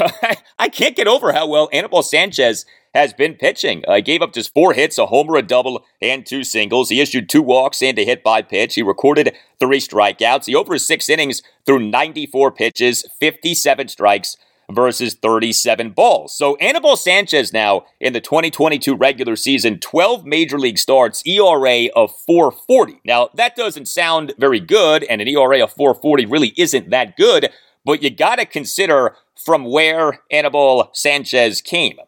Anibal Sanchez, over his first 6 major league starts in the 2022 regular season, had an ERA of 7.20. Since then, he has pitched quite well. 3-1 win at the San Diego Padres on August 18th, 1 run in 5 innings. 3-1 win at the Seattle Mariners on August 24th, 4 1/3 scoreless innings. 5-1 win over the American League worst Oakland A's at Nationals Park on August 31st, 1 run in 7 innings. 6-0 win at the National League Central leading St. Louis Cardinals on September 5th, 5 scoreless innings. And then we had that 7-5 rain-delayed loss at the Philadelphia Phillies now 2 Sundays ago, September 11th. Sanchez in that game, 1 run in 2 innings, and then did not return to the game after the rain delay of 3 hours, 36 minutes. So, okay, that's like his lone bad outing in recent weeks, but even that outing, you kind of have to put an asterisk next to, right? I mean, that was a bizarro outing in which he only lasted for 2 innings because of that 3-hour, 36-minute rain delay. Good stuff from Anibal Sanchez. I mean, I don't view him in any way as a building block. Okay, this is his age 38 season. And you certainly would prefer for a Josiah Gray, say, to be ending his season the way that Anibal Sanchez is ending his season. But, Josiah Gray is not the concern of Anibal Sanchez. Anibal Sanchez is the concern of Anibal Sanchez, and he's doing a good job here as the season progresses. The Nats bullpen was good in this series against the Marlins. Friday night, 4 Nats relievers combined for 4 scoreless innings with 4 strikeouts despite giving up 6 singles. Saturday, 4 Nats relievers combined for 5 scoreless innings with 5 strikeouts versus 1 hit and no walks. So really good stuff from Kyle Finnegan on Saturday. Perfect top of the 9th with 3 strikeouts. And then in the loss on Sunday afternoon, 3 Nats relievers combined to allow 1 run in 3 innings. The only reliever who gave up a run for the Nats in this series, Jordan Weems, allowing a run in the top of the 9th on Sunday afternoon. 2 other things regarding Nats pitching that have emerged in recent days. We did get more bad news on Cade Cavalli. We on Friday afternoon learned that Cade Cavalli has been shut down again and has received a cortisone shot due to having experienced right shoulder discomfort during his first throwing session since being placed on the 15-day injured list. Cavalli had just completed a 2-week shutdown and had just been cleared to begin throwing, but the throwing session had to be cut short. Just to refresh you here, so the Nats on August 31st placed Cade Cavalli on the 15-day injured list with right shoulder inflammation, backdated that placement to August 28th. The placing of Cavalli on the 15-day IL came just days after Cavalli's much-anticipated Major League regular season debut, but he the day after that debut played catch and felt shoulder tightness after around 10 throws. The debut, as you may recall, did not go well. The Nats on August 25th selected the contract of Cavalli from AAA Rochester. MLB Pipeline at the time had Cavalli ranked as the number 58 prospect in all of baseball, but Cavalli in a 7-3 loss to the Cincinnati Reds at Nationals Park on August 26th, 7 runs in 4 1/3 innings. So, we anticipated his Major League regular season debut for so much of this season. He finally gets called up in late August, months, truthfully, after we thought that Cavalli would be called up. He struggles in the debut, and then he lands on the 15-day injured list, and now he has had to be shut down again because he has experienced right shoulder discomfort in his first throwing session since being placed on the 15-day IL. Not good, man. Not good. I mean, I don't want to be alarmist, and I don't know that this necessarily means anything for Cade Cavalli long-term. Like, pitchers do deal with shoulder inflammation, so it doesn't necessarily mean that there's, something structurally wrong, and that Cade Cavalli is going to be someone who is prone to injury throughout his Major League career. But when you look at what we thought could be with Cade Cavalli this season, him being called up to the majors sooner rather than later, him being a bright spot for a rebuilding Nats team. Instead, he doesn't get called up to the majors until late August. His Major League regular season debut does not go well. Then he lands on the 15-day injured list soon after that debut, and now he has had to be shut down again because of right shoulder discomfort in his first throwing session since going on the 15-day IL. Also, coming out on Friday was a piece by Nats insider Jesse Dougherty of the Washington Post on starting pitcher Stephen Strasburg. And this was the first substantial update on Strasburg in months, and the update only added to the uncertainty with Strasburg. Strasburg in the piece admitted that he is uncertain whether he'll ever pitch in a game again. He said, quote, "I realize the clock is ticking. It's been almost 3 years since I've been able to pitch competitively, and it's not like I'm getting younger," end quote. He also discussed the passing of his father earlier in the summer. This was a moving piece in a lot of ways. This was a sad piece in a lot of ways. And, with Stephen Strasburg, I really have come around to thinking this. It is over, and we're just kind of waiting for him and the Nats to concede that it is over. And by it, I mean his major league career. Now, that doesn't mean that you stop trying for him to continue to have a major league career, okay? But I don't know how, if you're following this, you can think anything other than this guy's done, and it's just a matter of how exactly him being done is executed. I do think that this offseason we could see some sort of a buyout between the Nats and Strasburg. You know, Strasburg still has 4 years remaining on that 7-year, $245 million contract to which he was re-signed in December 2019. This season is the third season of that contract. And, you know, you might say, well, why should Strasburg negotiate anything here? He's guaranteed that money, and he is. But does he really want to keep going through this? Steven Strasburg, since signing that contract, has made a grand total of 8 major league regular season starts. He underwent surgery to address neurogenic thoracic outlet syndrome on July 28, 2021.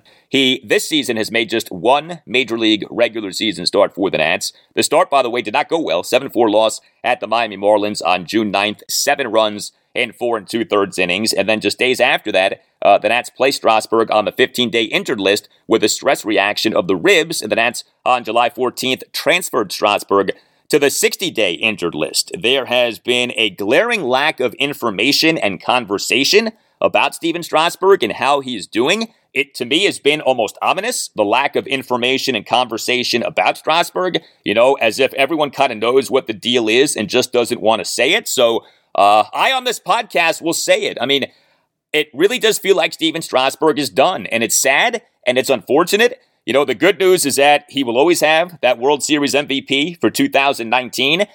He, even if he's done, goes down as one of the great pitchers in the history of the Nats franchise. He will forever be a Washington, D.C. sports hero for what he did in that 2019 postseason, especially in that 2019 World Series. But there's no doubt. I mean, the contract has been a complete disaster. Again, 7 years, $245 million.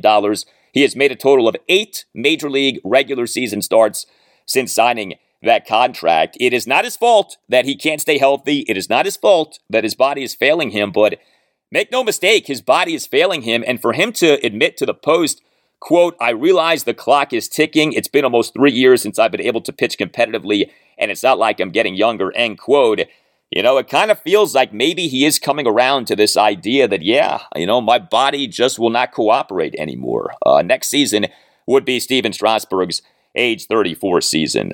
There have been a lot of negative developments for the Nats this season, clearly. I don't know that any negative development has been as much of a downer as what has happened with Steven Strasburg. And I just can't imagine that we're going to dance this dance next season and he's going to try to get on the horse one more time and go through, you know, all this rehab work and make these minor league rehab starts and then come up to the majors potentially and make a start only to be injured again. You know, I think if he is going to try to pitch again, the way to do this is for him to try to pitch as a reliever and see if his body can handle pitching an inning at a time.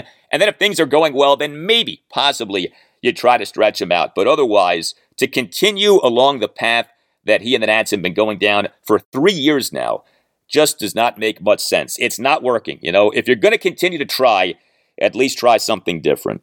Next up for the Nats, a 6-game road trip, a 3-game series at the National League wildcard leading Atlanta Braves, followed by a 3-game series at the Marlins. Game 1 at the Braves Monday night at 7:20. Corey Abbott will be the Nats starting pitcher. Game 2 at the Braves Tuesday night at 7:20. Patrick Corbin will be the Nats starting pitcher. And Game 3 at the Braves Wednesday afternoon at 12:20. The Nats have not yet named a starting pitcher for that game.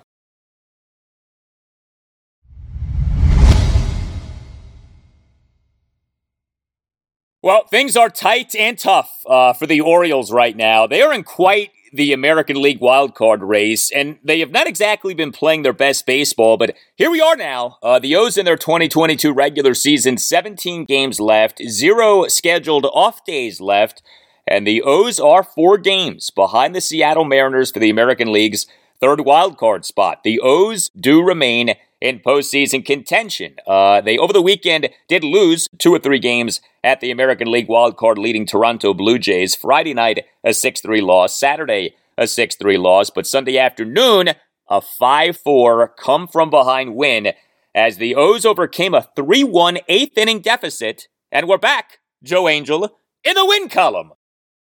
And the Orioles again in the win column. Yes, Joe, thank you. The win column. The O's now 76-69. How about our guy, Adley Rutschman?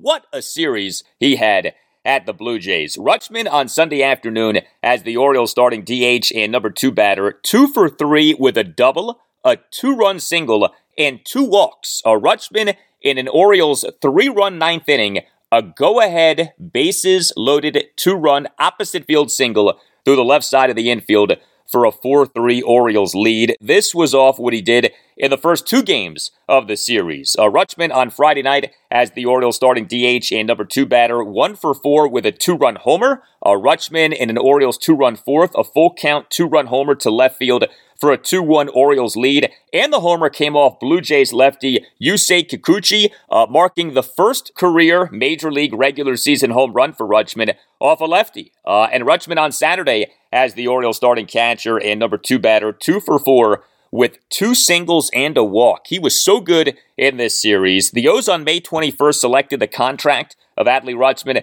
from AAA Norfolk. He since then has an OPS of 820. You know, he is living up to the O's having taken him with the number 1 pick in the 2019 MLB draft out of Oregon State. Rutschman, at the time of being called up to the majors, was the number 1 prospect in baseball per MLB Pipeline, and it really has been a pleasure to watch him play. Remember, he got off to a bad start offensively in terms of his major league career, but since then, Adley Rutschman has been rolling. Speaking of rolling, another good series for Gunnar Henderson. Now, he on Sunday afternoon, as the Orioles starting third baseman and number 4 batter, went 0 for 3, although he drew 2 walks, but he struck out 3 times. But Henderson on Friday night as the Orioles starting DH and number 5 batter, 2 for 4 with a solo homer and a single. Henderson in the top of the 7th, a 2-out full count opposite field single to left field. And Henderson in the Orioles 1-run ninth, a 2-out opposite field solo homer to left field on an 0-2 pitch. And Henderson on Saturday as the Orioles starting shortstop at number 5 batter, 2 for 4 with a double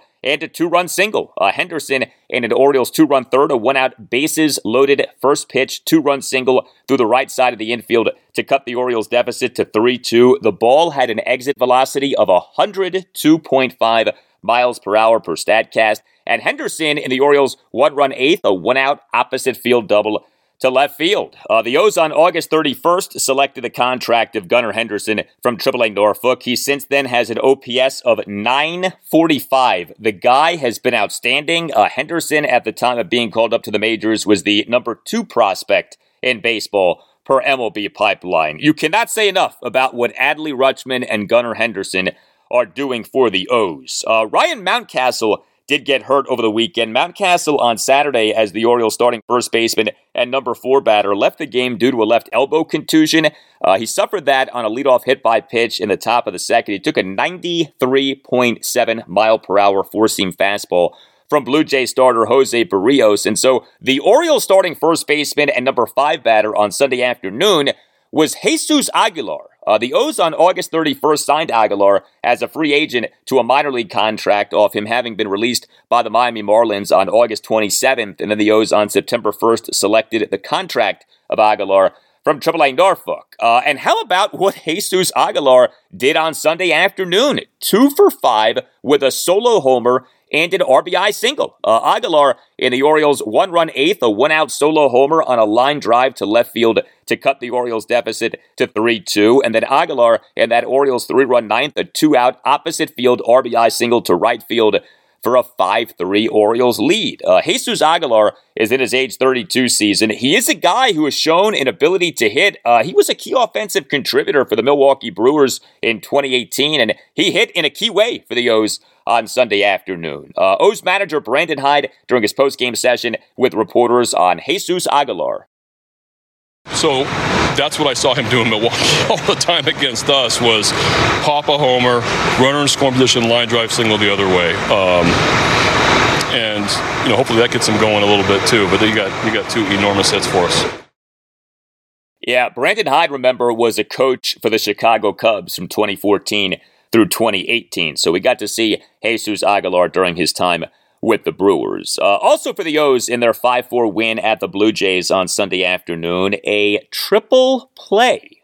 So Dean Kremer was the Orioles starting pitcher. He allowed 2 runs in 5 2/3 innings. He put a lot of guys on base, though. He gave up 4 hits, a homer, a double, and 2 singles. He issued a jaw-dropping 5 walks, and he issued a hit by pitch, recorded 3 strikeouts, threw 96 pitches, 58 strikes, versus 38 balls. But Kramer did a good job of navigating his way out of trouble, and he and the Blue Jays' 1-run third got out of a jam by inducing a first-pitch triple play off the bat of Matt Chapman, who with runners on first and second lined into a 6-4-3 triple play.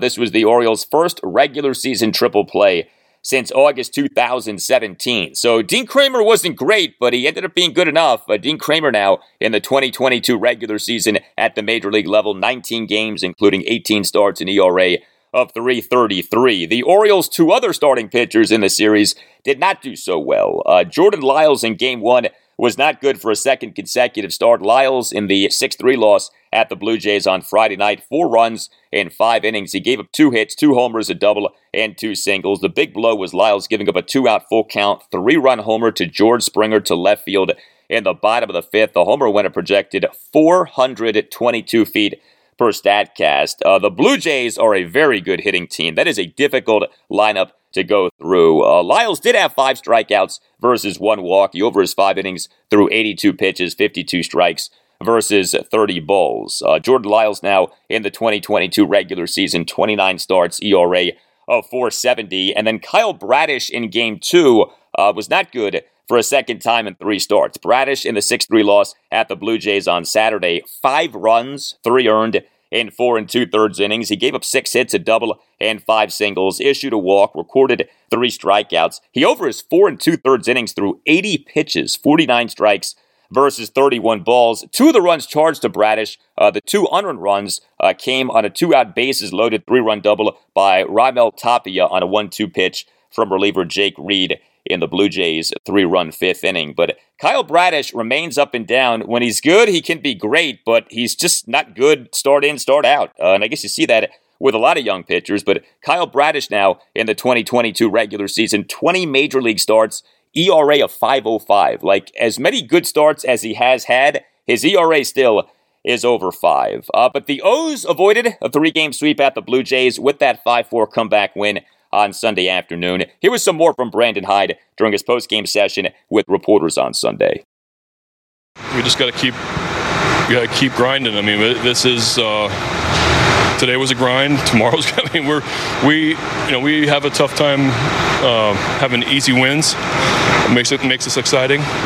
But there's a lot of fight in our club, and I don't see it stopping. And next up for the O's is a 7-game homestand, a 3-game series against the Detroit Tigers, followed by a 4-game series against the American League leading Houston Astros. Game 1 against the Tigers Monday night at 7:05. Tyler Wells will be the Orioles starting pitcher. Game 2 against the Tigers Tuesday night at 7:05. Austin Voth will be the Orioles starting pitcher. And Game 3 against the Tigers Wednesday night at 7:05. Jordan Lyles will be the Orioles starting pitcher.